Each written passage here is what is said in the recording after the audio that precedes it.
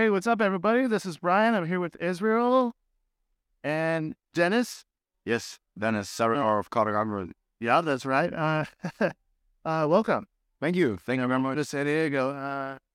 You could jump in this real quick. Your latest album, Frankensteinia Stratamodius. Frankensteiner starta even band.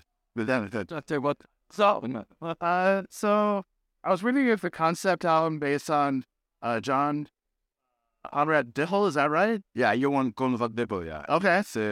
He was actually the real Frankenstein, the one who actually lived for real, did real experiments. Right, so Mary Shelley was inspired. Yeah. By his story. She was the one who with the trip back in those days with carriage and horse.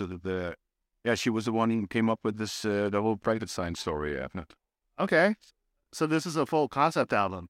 Yeah, it is full concept. Okay, that's sweet. What made you want to pursue that subject? Actually, it was more an idea where Clemens came along with. Yes, it was pretty special. He one night had a dream about a sort of face in a haunted house, and he woke up and he was like drawing a face. He was like, "Shit, this dream is so real.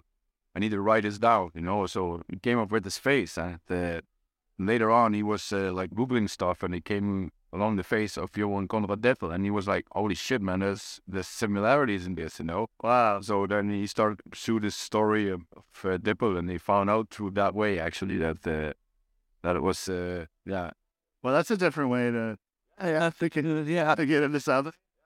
It was more bad. His games told him. So I was reading a lot of the lyrics, and a lot of metal lyrics are written kind of more for the phrasing. Yeah, if you know what I mean. Yeah. But your guys' lyrics is a lot of traditional kind of like rhyming and stuff. Yeah, exactly. I could kind of tell you guys take pride in your lyrics. Yeah, absolutely. Yeah. For me, it's not just there are some parts where you can write without writing a little bit. It depends a bit on the part, but yeah, for me, it's always Norfolk skirt for the athletic trace. Derek Mason was more as a hollow place of your side with the frequencies, wandering them always with an unearthly gleam. So it's a bit the way how we write. It's more poetic. Yeah, poetic. Yeah. So, Ezra's got a few for you, I think. Yeah. So, your style of metal has been called different things, I guess. It's been called war metal, symphonic black metal. Yeah. But obviously, every album you guys keep evolving, adding a little more to that kind of a mix. Is this consciously done? Do you go out of your way to go, we're going to sound a little different on this, or does it just naturally happen with every release? Yeah, I think it naturally happens. When we started out, we were like, we already had a special edge to say like, okay, we make concept albums. Yeah. And so we already were fond of taking like 10 songs about the same thing. And it's, how should I say, later on it evolves. Actually, in the beginning, we said, okay, we call it also like haunting black metal in a way, because we had a thing for doing everything with ghosts. So, and then I take movies always as an example. And if you watch horror movies, if you take ghost concepts, you see movies in hundreds of different ways.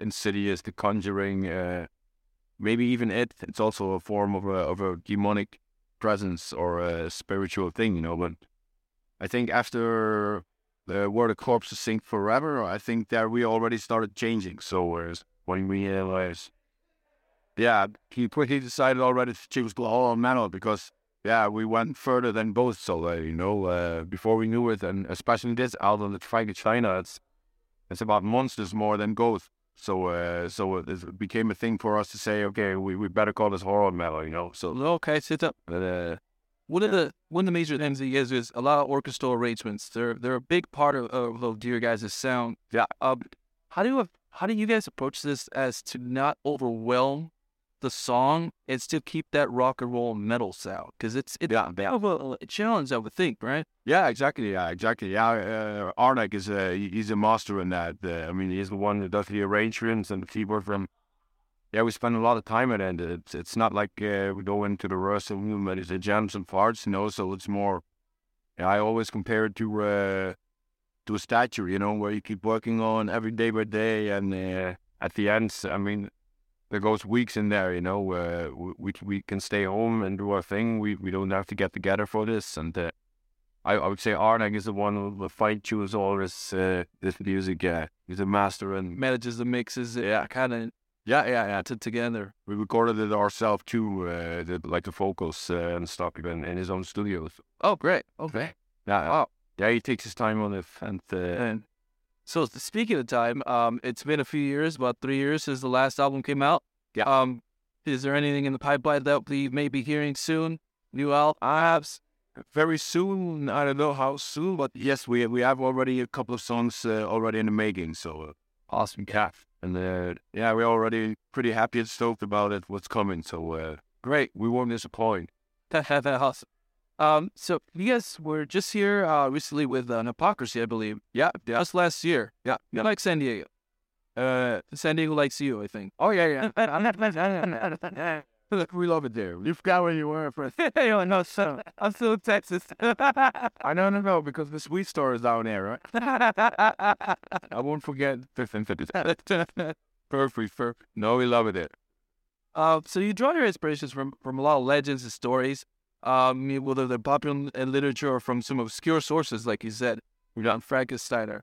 How do you narrow down which stories you want to write a song about? Yeah, it always goes a bit hands and forth.